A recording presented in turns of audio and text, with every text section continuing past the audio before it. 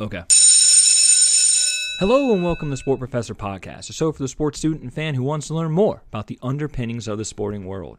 I'm your professor, Dr. Drew Sikansky, and today we will once again deep dive into the world of game theory, this time exploring how it applies to Major League Baseball and free agency.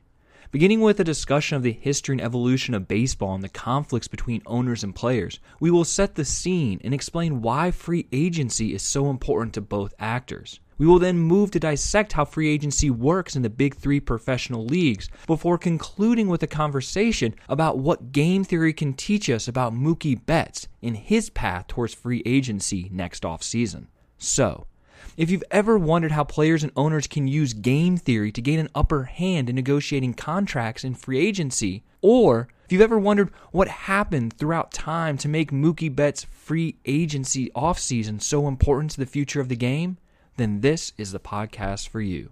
So sit back, relax, and enjoy this episode of the Sport Professor Podcast.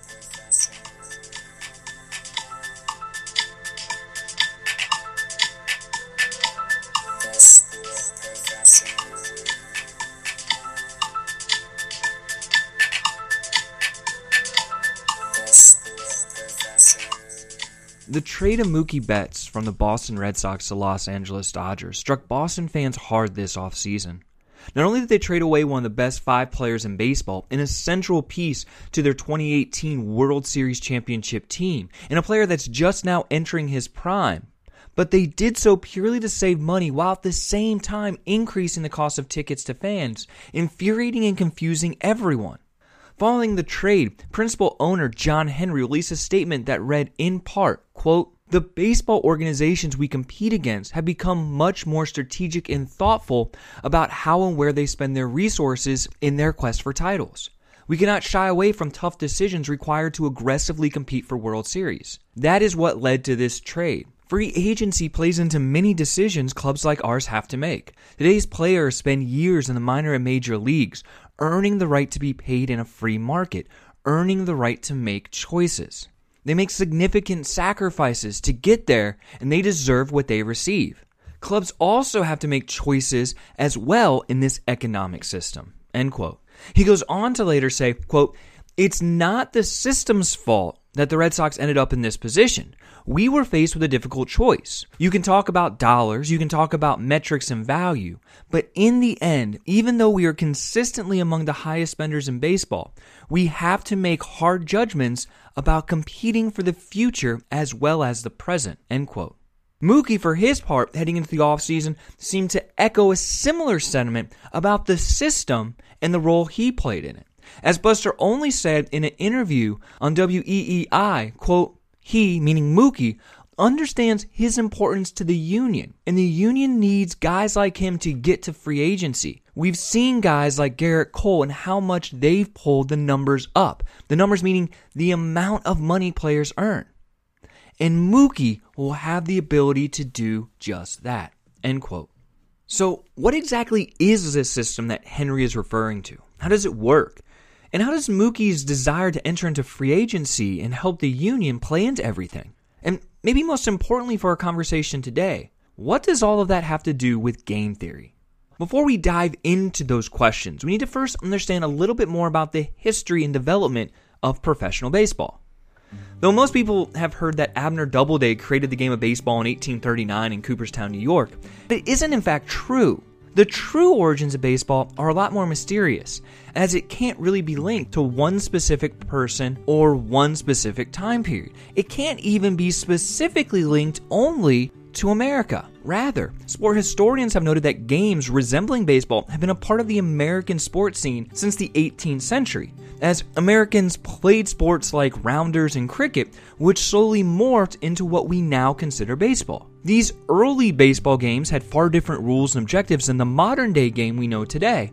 But in 1845, the New York Knickerbocker Baseball Club, and more specifically, Alexander Cartwright, wrote up what is considered the basis for modern baseball rules, establishing uniform rules like the 3-strike rule, or foul lines, and the shape of the infield. the games that would take place at this time were between different clubs, often representing different parts of the city or different organizations. They were played for a combination of fun and bragging rights. As the contest slowly started to grow in popularity, more and more people started going to the parks where the games were being played to watch and engage with others as a form of socialization. It was common to take your family and take a picnic and spend the whole day just watching the events and talking and playing around yourselves. The growth in the size of the crowds, though, led to some teams deciding to start to charge a small amount for fans to be able to watch what was occurring on the field. This resulted in the building of primitive stadiums, which were just really fences around the playing fields to keep out those individuals who weren't paying. As more and more people started to pay to go and watch these games being played, the prestige of winning the contest in front of these crowds grew.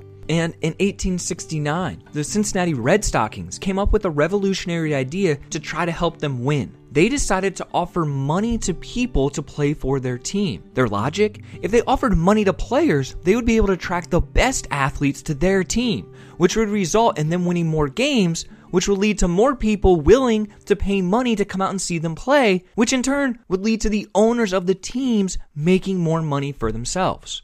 The salary for that first professional team in 1869 was a whopping $11,000, which is about $200,000 in today's money. More importantly, though, this act of paying the best players money paid off, and the Red Sox went on to win 130 consecutive games around the country. Other teams, as a result, seeing the success of the Red Sox, very quickly followed suit and began to pay their players. The development of so many professional teams called for the forming of a professional league to help level the playing field and establish uniform rules guiding how teams operated on and off the playing field. The first professional baseball league was established in 1871 and called the National Association of Professional Baseball Players, which was essentially replaced 5 years later in 1876 by the National League of Professional Baseball Players, more commonly known today as the National League.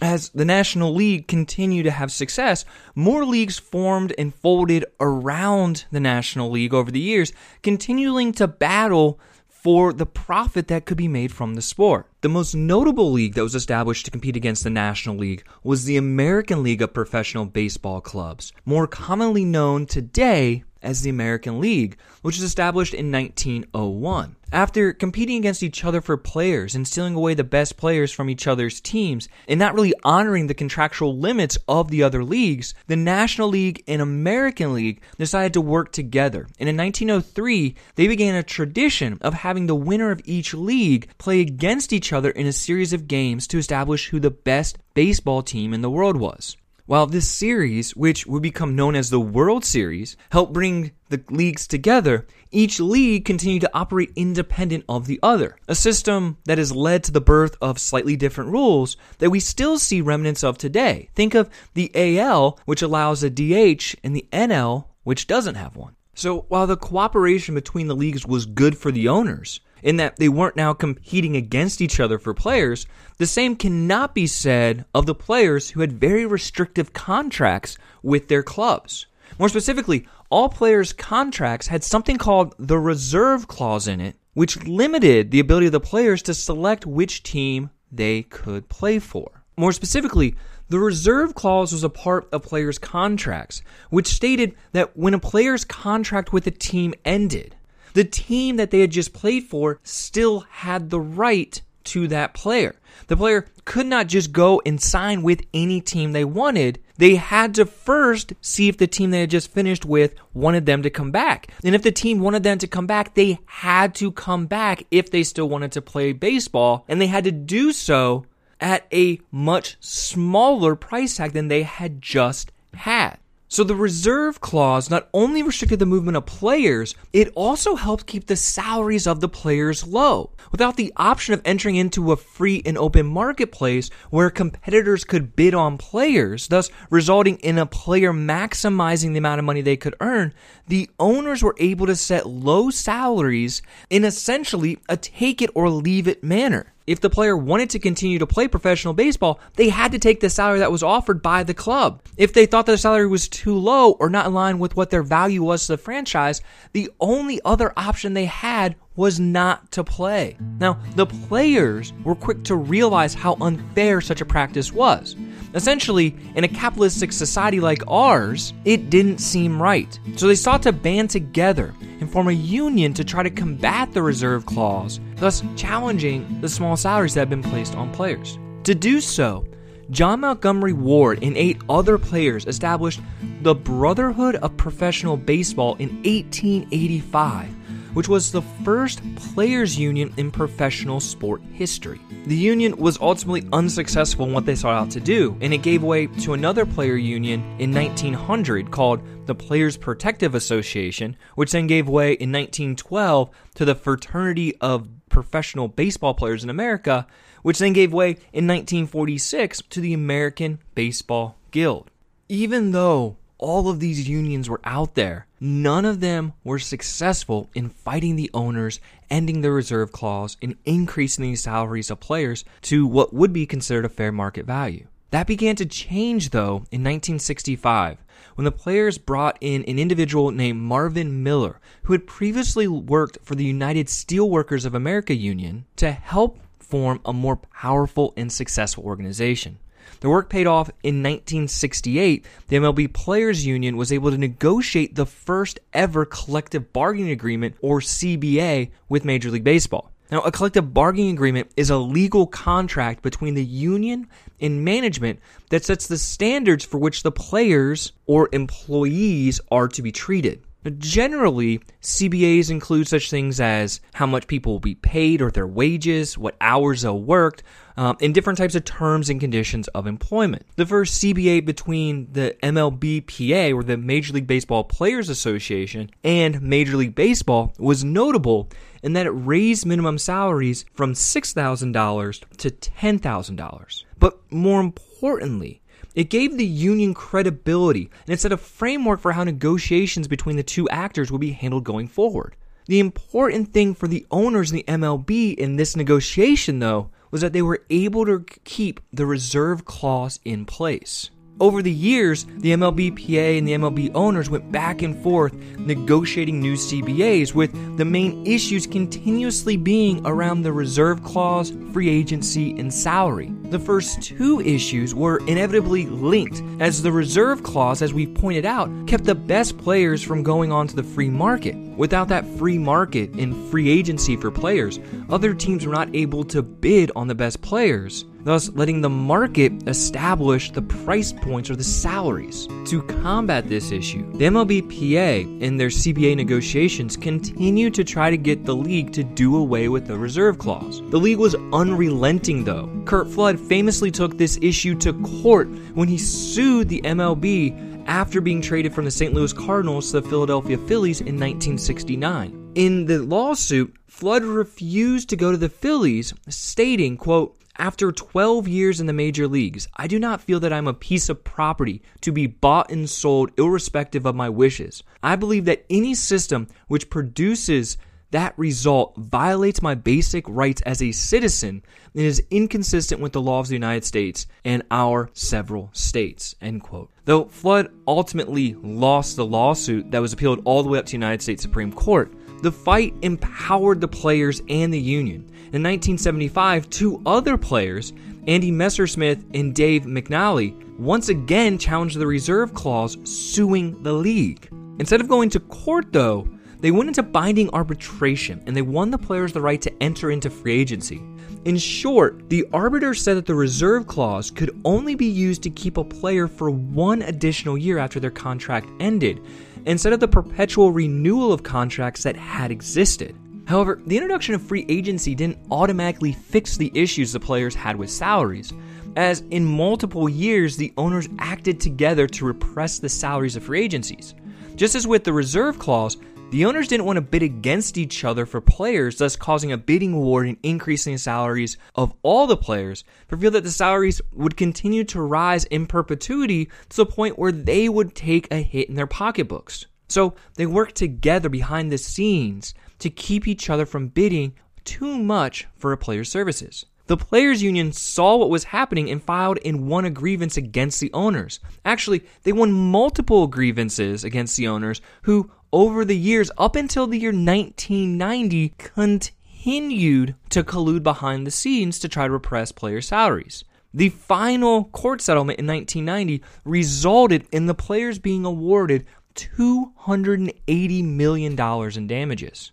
Following this, it might not surprise you that the owners actually locked out the players in the spring of 1990, and the players responded 4 years later by going on strike for 232 days, all over the issue of the owners' continual efforts to keep salaries down. Now, during this time, new CBA agreements had come and gone, but the issue of player salaries has been constant. The owners have continued to find ways to try to keep salaries as low as possible while the players continue to fight for more and more money. Before you start feeling too bad for baseball players, though, you should know that this issue is not something that is unique to the MLB, as all professional sport leagues have faced similar challenges. However, it's important for our conversation today that you know and understand how the other leagues have gone about rectifying the issues, as they stand in stark contrast from Major League Baseball. So let's move our focus for a second, not just from baseball, but to all of the big three professional sports in America. And that is the National Basketball Association, or the NBA, the National Football League, or the NFL, and, as we've been talking about, Major League Baseball. And let's begin by discussing free agency in each league to highlight some similarities and some stark contrasts. Now, a free agent in the big three sport leagues in America is classified as, quote, a player who's not under contract and is free to negotiate and sign a player contract with any team. Generally speaking, there are a few ways to become a free agent in each league. Individuals become free agents once their current contract has expired.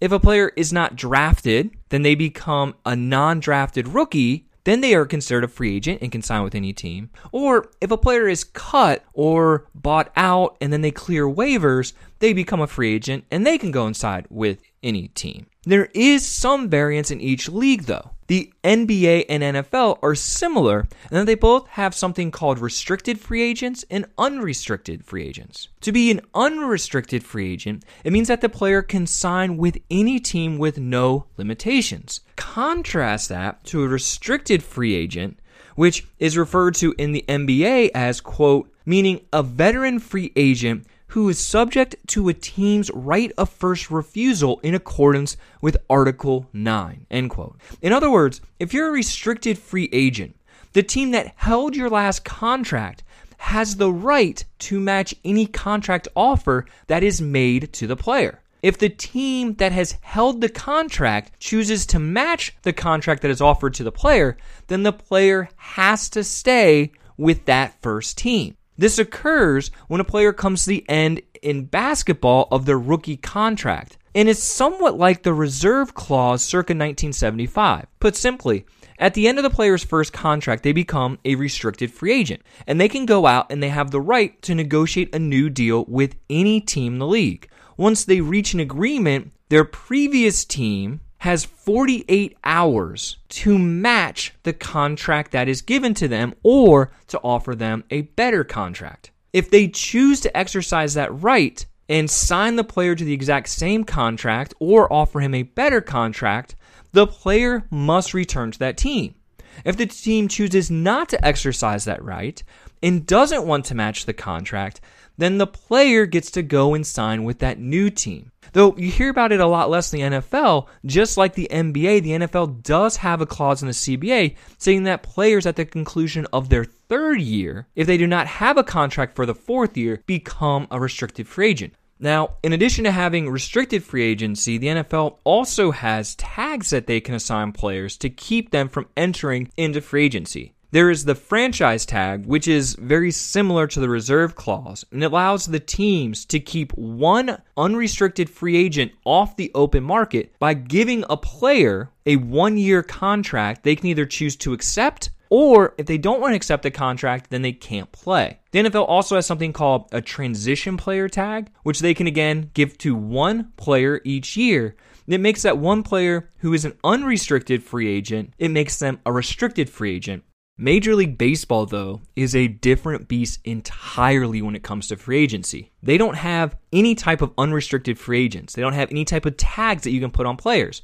Rather, once a player is no longer under contract, they are a free agent, and they have the ability to go and sign with any team they desire. The big difference, though, is that they cannot become a free agent until after they have played 6 years in the major leagues. Not just 6 years in professional baseball, but 6 years in the majors. Now, there are some circumstances where they can, for example, be cut by a team, where they can become a free agent before that 6 years. But the main point here is that the good to great players cannot become free agents until after their 6th season of service. Compare this to the NFL or the NBA, where players become restricted free agents after just their 3rd year of service. Major League Baseball has much more control over their young talent. Baseball is also different in that after your first 3 years in the majors, players have the ability to go into something called arbitration to try to raise their salaries. Before then, they are primarily paid at or slightly above the league minimum, which helps keep the payroll of the team down and helps teams avoid spending huge amounts of money for unproven players only to have them become a bust, which we oftentimes see in the NFL and the NBA. How it works is after your 3rd year and up until your 6 years, players may submit the issue of the player's salary to final and binding arbitration without the consent of the club. The player and the team can then work to avoid going to the arbiter by negotiating a new salary for the player. But if the two sides don't come to an agreement, then both sides go together to the arbiter and they present their case as to why the player either deserves to make more money or does not deserve more money. What they are basically arguing is how valuable the player is to the club, noting such things as their overall performance, specific qualities of leadership and public appeal, the length and consistency of their career contributions, the record of the player's past compensation. They provide comparative baseball salaries, the existence of any physical or mental defects on the part of the player. They look at things like the recent performance of the club, including but not limited to its league standing and attendance, as an indication of public acceptance of the player. Now, they can't present just anything they want. The financial position of the player and the club cannot be taken into consideration by the arbiter, nor can comments that are made by the press about the player or the team, or the salaries of players in other sports. So based on all this information that's presented to the arbiter then decides how much the player will make, which is binding. This existence of arbitration in baseball is unique, and it helps increase the amount of money a player is making before they hit free agency, and it helps to raise the salaries of all ball players. Once baseball players become free agents, their previous club does have a short window in which they can offer a player what's called a qualifying offer. This offer is a 1-year contract worth the average of the top 125 players in the league. The player then has 10 days to consider the offer. During that 10-day time period, they can go out and talk with other teams and consider other offers as well. They can also negotiate longer contracts with the team that's making them the qualifying offer. Now, if the player chooses to turn down the qualifying offer and signs with a new team, then the team that submitted the qualifying offer gets draft picks as a form of compensation for losing that player. So, regardless of league, hopefully you can see that all these policies about free agency are inevitably tied to money and how each league decides to deal with paying players. Primarily, how they try to reduce their cost of the players to hopefully increase how much the team and the owners can make. The NFL and NBA have other policies in place to try to help do this as well, something that's known as a salary cap. That is a stipulation in their CBAs that limits, to various degrees, how much a team can spend on players and how much, as a result, players can make. Here, we really have two views we have to dissect, both the macro and the micro. From the macro perspective, we need to look at how leagues determine how much money should go to the players. In the NBA and the NFL, this is done through establishing a cap on how much teams can spend on players. This is called a salary cap, which is by definition a limit placed on the amount of money an organization is able to spend or pay employees. In the NFL and the NBA, the salary cap is determined through a somewhat complex math calculation. The short version is that both leagues start by adding up all the money that they make in a year. In the NBA, the summation is called the basketball-related income, or BRI. In the NFL, they call it in their CBA, quote, all revenue. So you add up all that money. And then you take that summation and you give the players a portion of that money. In the NFL, the players get 47% of all the revenue. In the NBA, the players get 44.74% of basketball-related income. Now, when I say salary cap for the NBA, I have to put it in air quotes because the NBA is what we call a soft cap, meaning that teams actually can choose to spend more than that cap if they would like, but if they spend more, then they actually have to pay a tax back to the league. So for every dollar they go over, they actually have to pay money back to the league, which then gets distributed to the teams that didn't go over. The NFL is almost identical to the NBA, minus two key differences. First, like I already said, the NFL players get a higher percentage of the money. They get 47% of all the revenue versus 44%. The second major difference between the NFL's cap and the NBA's cap is that while the NBA's cap is a soft cap that teams can choose to go over by paying a tax, the NFL has more of a quote-unquote hard cap, which means that teams cannot go over that cap number that is set. I don't want to get too far in the weeds with this, but that's not exactly true. Teams actually can go over it. There's a rolling average that I don't want to get into right now. But the main point is that both of these leagues, in different ways, but similarly, try to cap how much money goes towards the players. Major League Baseball, though, is again completely different. Just like they deal with free agency in a completely different way, Major League Baseball deals with salary caps in a completely different way. And the easiest way to say it is there is no salary cap in baseball, which, if you've been following, means that players are not promised any percentage of the total revenue generated by baseball teams. The only stipulation of a contract or amount of money that is really in the CBA is the minimum amount you can pay a player, which for the 2020 season is right around $565,000. So instead of a cap, teams only have these loose restrictions on what they can spend. These restrictions come in the form of a competitive balance tax, or a CBT. That is a tax that you have to pay to the other teams who did not go over the tax the previous year. The idea that the owners want all the teams in the leagues to be competitive. But if one team is spending $1 billion on player salary, and the other team is spending $1 million, the team that is spending the $1 billion will have an unfair advantage. Just think back to that very first professional baseball team we talked about, the Cincinnati Red Sox, that was the only team paying players at the time, which they were able to then attract the best players, and they won 130 consecutive games. Baseball owners today don't want that. So they set this threshold that if a team exceeds, they have to pay a tax on how much they exceed the threshold by.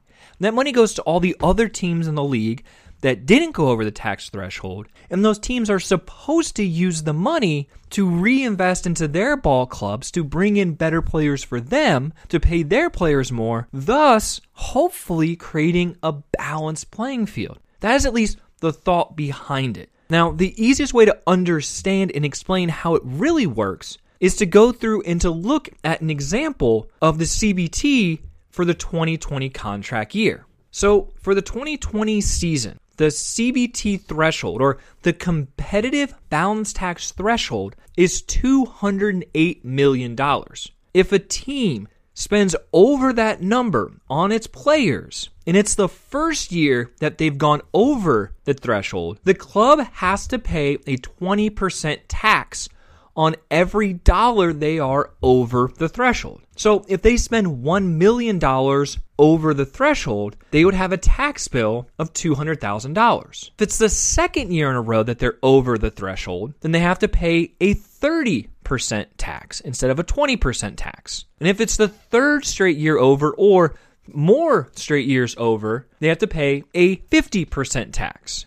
So if they're $1 million over in 2020, and they exceeded this threshold in 2019 and in 2018, then they would have a competitive balance tax bill of $500,000. And that $500,000 would go into a pot with all the other money that's collected and then be redistributed to all the other teams that didn't exceed it. There is an additional surcharge for teams who are $20 to $40 million over, and another additional surcharge for teams that are more than $40 million over that threshold. In the CBA, they call these the first and second surcharges. For every dollar that a team is within that first threshold, so $20 to $40 million over, they have to pay an additional 12% tax on the money in that threshold. And then for every dollar in that second threshold, they have to pay an additional 45% tax. So if you do the math, if you're 3 years in a row over and you are spending more than $40 million, let's say you're $80 million over, that means you're going to be paying on a portion of that money over a 95% tax back to the league, which in theory can get to be quite a lot. So let's bring this all back to where we began the podcast with the Red Sox, John Henry, and Mookie Betts. Last year, in the 2019 season, the Red Sox had an estimated $240 million in payroll. Now, the competitive balance tax for last year was $206 million. Simple math would tell you that the team is $34 million above the CBT. So let's just assume, for start, that this was the first year that they were over the competitive balance tax. The first $20 million that they go over, they are taxed at a 20% rate, which comes to them owing $4 million back to the league. But remember, they're not just $20 million over the tax, they're $34 million over the tax. After that first $20 million over, now that additional $14 million over, they're taxed at a 32% rate because that's above that first surcharge threshold. So for that $14 million taxed at a 32% tax rate, they owe an additional $4.48 million. All told, in 2019, if this was the first time that they had exceeded the cap, then they would owe Major League Baseball $8.48 million. However, that's not the case because in 2018, the Red Sox had the highest payroll in baseball at roughly $223 million, which was $26 million over the CBT. And in 2017, they had a payroll of $199.8 million, which was approximately $4 million over the competitive balance tax. So 2019 was in fact the third straight year they went over the tax, which, as we said, means you accrue an additional tax money. So that means they have to pay 50% tax on the first $20 million. And then they have to pay 62% tax on that additional $14 million. If you do the math, that comes out to a tax bill of $18.68 million that's due to the league. For the 2020 season, before Mookie and David Price were traded, the Red Sox were projected to be again about $20 million over the tax threshold. This would have been the fourth consecutive year they had been over, which would have resulted in them paying another $10 million payment to the league. The bigger issue, though, was not just this season, but by still having Mookie and David Price on the team going forward into the future, the team ran the risk of not only staying over the threshold in the upcoming 2020 season, but to be significantly over that first threshold and maybe up even into that second threshold in the future seasons when they would be paying Mookie Betts one of the biggest contracts in the history of the game. That meant that you're getting now into a potential tax bill of $20 million or more. Now, these seem like staggering numbers, but context is important. We have to take into consideration how much the Red Sox are making. Because remember, in the NFL and the NBA, the salary cap is set based off how much the league is making. In Major League Baseball, there is no cap. We don't take these numbers into consideration with how much the teams are making. So while it sounds like a lot to pay $20 million back to the league in addition to your salary that you're paying your players, let's hold that thought for a second and let's examine how much the Red Sox made, at least the projections of what they made for the 2018 season. Again, these are projections. This is a privately held business. but from all the records that I could find, in 2018, the Red Sox organization made approximately $516 million. They made $500 million. If you account for the team payroll and the tax payment that they had in the 2018 season, the organization itself still made $276 million.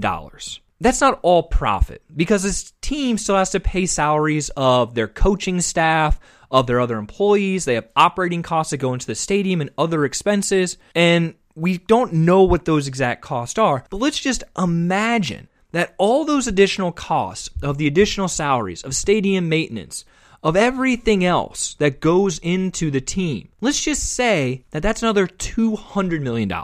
I think that's a fairly liberal estimate. So let's do the math. The team made $516 million in 2018. After we account for paying the players and paying the competitive balance tax, the team still has $276 million.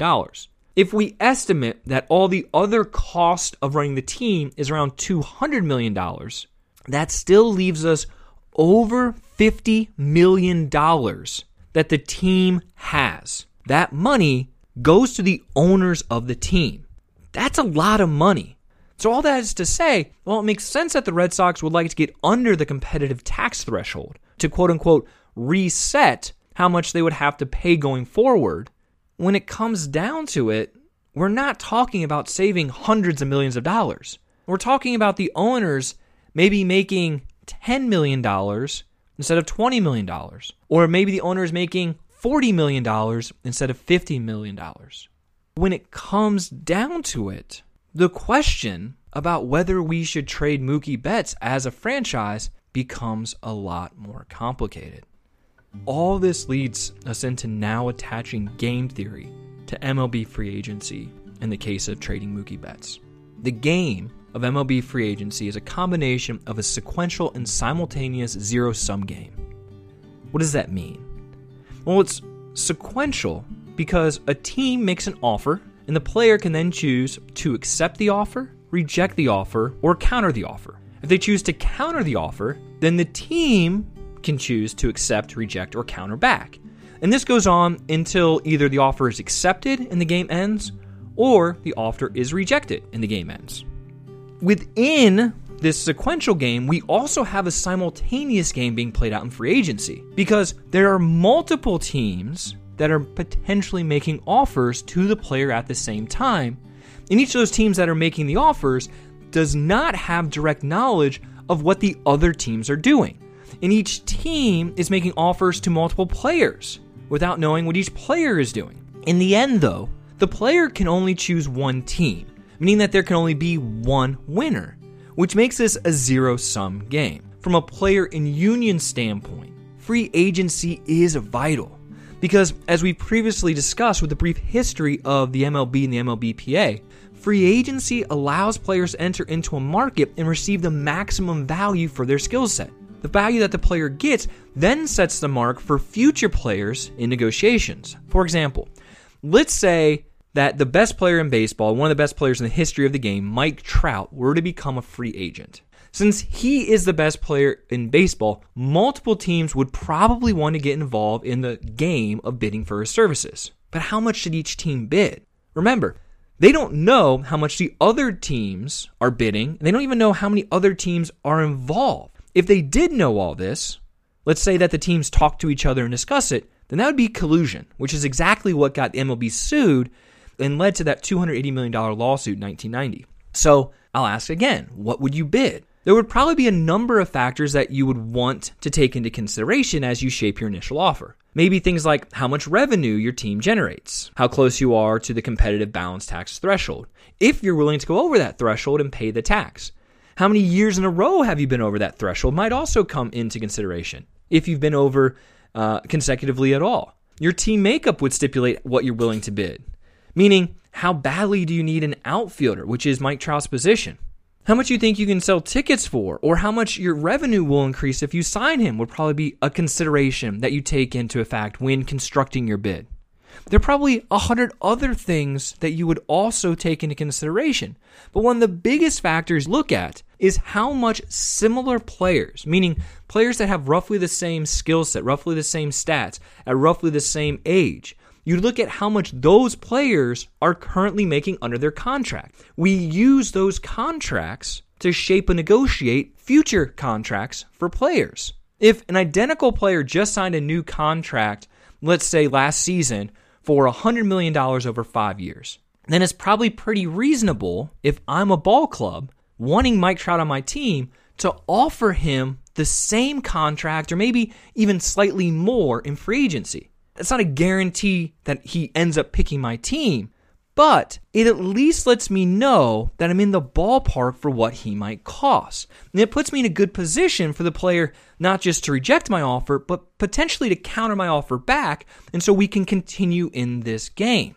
For teams that are involved in the game, it's not just about signing Mike Trout, remember. It's about being able to sign him for the least amount of money possible. Remember, sports teams are businesses. The owners are looking to maximize their profits. If you offer Mike Trout $400 million over 10 years, and the next best offer he got was $200 million over 10 years, you would probably win, quote unquote, and get Mike Trout to sign with your team, but you did so at an extra cost of $200 million. That extra $200 million you just spent on him probably limits the amount of money you can go and spend on another player. Meaning, you probably could have gotten him to sign for much, much less. The exact cost you spend to acquire him might cost you down the road. It might limit other player choices, as we said.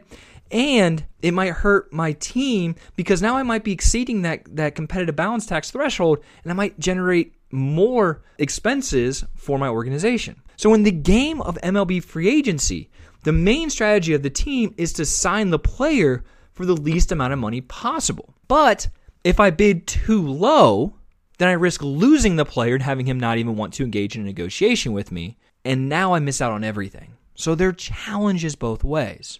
The goal of the player, interestingly, is the exact opposite of the team. They're trying to maximize the amount of money they can earn. There are some caveats here. Sometimes we see players choose a team not just because of the money, but also because it gives them the greatest chance to win a championship, or it might be close to family, or there might be some other factor. But all these things being equal, the players are going to try to maximize how much money they can make. The only real way that they can do this, though, is to actually get into free agency and actually play the game of trying to get as many teams as possible to bid for them and drive up their cost. Teams know this, and they will often try to negotiate long-term contracts with players in year 4, 5, or 6 of the player's contract. Remember, that's right before the player goes on the open market. During this time, before the player goes on the open market and enters into free agency, the game changes because now we only have 2 players, meaning we have a very simple sequential game. There's no simultaneous game going on because other teams are not allowed to contact and try to negotiate a contract with a player who's currently under contract. Since only the team that holds the player's contract is allowed to negotiate a new contract with the player while they're under contract, the team can gain a decisive advantage. They don't have to worry about what other teams are offering the player because they're the only team. They might have to worry about what a player might be offered in the future, but because they are playing the game by themselves, they now have the advantage. This forces the player into a tough decision. Take the money that is offered by the club in year 4, 5, or 6 of your contract, or turn it down and risk going into free agency. Now, I say risk because I believe that it is a risk. What if they get hurt during their season before they become a free agent? Or what if they have a down year and their statistics drop off right before they go into free agency? Well, either of those occurrences would significantly hurt their value. A team might have been offering them $100 million, but they get hurt, and now teams are only willing to offer $50 million.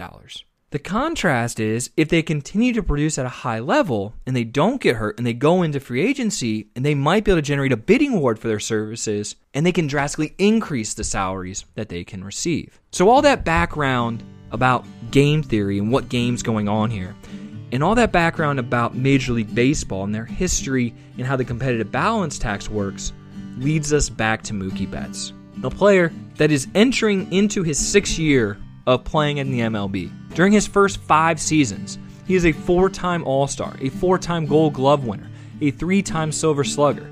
He's a player who led the AL in batting average in 2018 when he hit .346. He also led the league in runs in 2018 and 2019. He won the AL MVP in 2018 and won the World Series the same year. Before they traded Mookie, the Red Sox tried to get a leg up in free agency game and discussed offering him a $300 million deal over 10 years. They tried to simplify the complex game into a single sequential game just between them and Mookie. Now, in the history of baseball, there have only been 5 contracts worth more than $300 million, and only 4 contracts that have averaged $30 million or more over the course of 8 or more years. So, considering how good Mookie is with all of those stats I gave you, making him an offer that would make him one of the top 4 or 5 highest paid players ever seems reasonable. Mookie, however, countered back that offer, saying he wanted $420 million over 12 years, a contract that would make him the second highest paid player ever, only behind Mike Trout, who signed a 12-year contract worth north of $430 million, which got him paid around $36 million a year. The reason for such a high counteroffer? Well, Mookie feels like he is one of the top 2 players in the game, and he thinks he'd be able to get that deal if he were to enter into the free agent market and get multiple teams bidding against each other for him. Maybe more importantly, though, as we mentioned at the outset of the podcast, he knew that it was important not just for himself to get paid as much money as possible, but that it was important for the other players in the league. You see, just as I did when I compared the Red Sox offer and Mookie's counteroffer to other players, teams and players do the same thing when they're negotiating deals. They look at other players' contracts and then they compare themselves to those players to try to determine their value. If a player like Mookie were to accept a deal that gives him less than what he is valued at, then he would set a bad precedent for future free agents and potentially stifle how much money they could earn. The only way to determine what your value is, though, is to play the game and go into free agency. In the simultaneous sequential zero-sum game that we have described here, going into free agency gives the player the upper hand against their opponent. They can play the other teams off one another to try to maximize their outcome and benefit not only themselves, but also the future players that we mentioned. Teams know this, though, so they try to gain that advantage by negotiating with the players before other teams can become involved. They try to put the player in a tough situation where they have guaranteed money that is offered to them on the table versus the unknown of their future performance, the unknown of future injuries, and the unknown of what other teams might offer. Mookie, however, was in a unique position. Because he has already had such a good career, won so many awards, performed at the highest level both offensively and defensively, he feels that he'd be able to get more offers regardless of how good his performance is this season and regardless of if he were to get hurt this season. He saw past players like Manny Machado and Garrett Cole take similar paths and get minimum 10-year deals worth $300 million. Players that, in all honesty, are great, but are not seen as great as Mookie. And he knew that in an open market, he could get paid at least the same contract.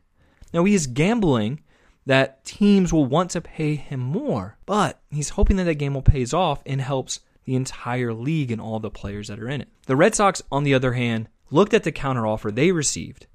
They looked at the CBT and how much they would have to spend not only on their 40-man roster, but also on the competitive balance tax. And they decided that Mookie's desire to become a free agent was too risky for them.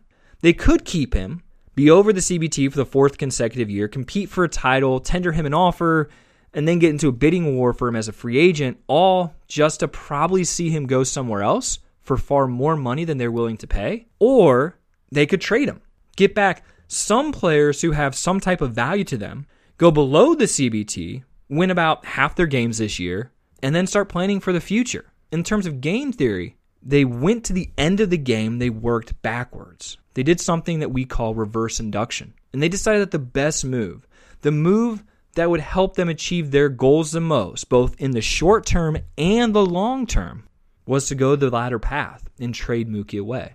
As John Henry wrote in his statement to the fans, that the cost of Mookie going into free agency was too high, and thus they chose to trade him.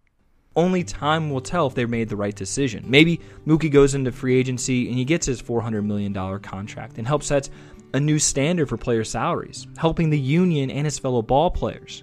He could also have a great career and show that he is worth all that money and that the Red Sox should have paid him. Or maybe he falls off and never achieves the same success that he did in 2018, showing that the Red Sox were right not to pay him. Or maybe he goes into free agency and there are far fewer bidders for him and he is only able to get the exact same deal that the Red Sox were initially offering. Or maybe he even gets a little bit less. The only thing that is certain is that it'll be interesting to see what happens over the next year. And hopefully now, after listening to this podcast, you understand a bit more how game theory is helping both sides play the best game possible.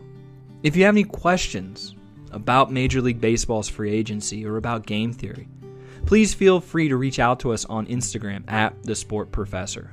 Follow us to stay up to date about upcoming podcasts and to get the latest news from around the sport industry.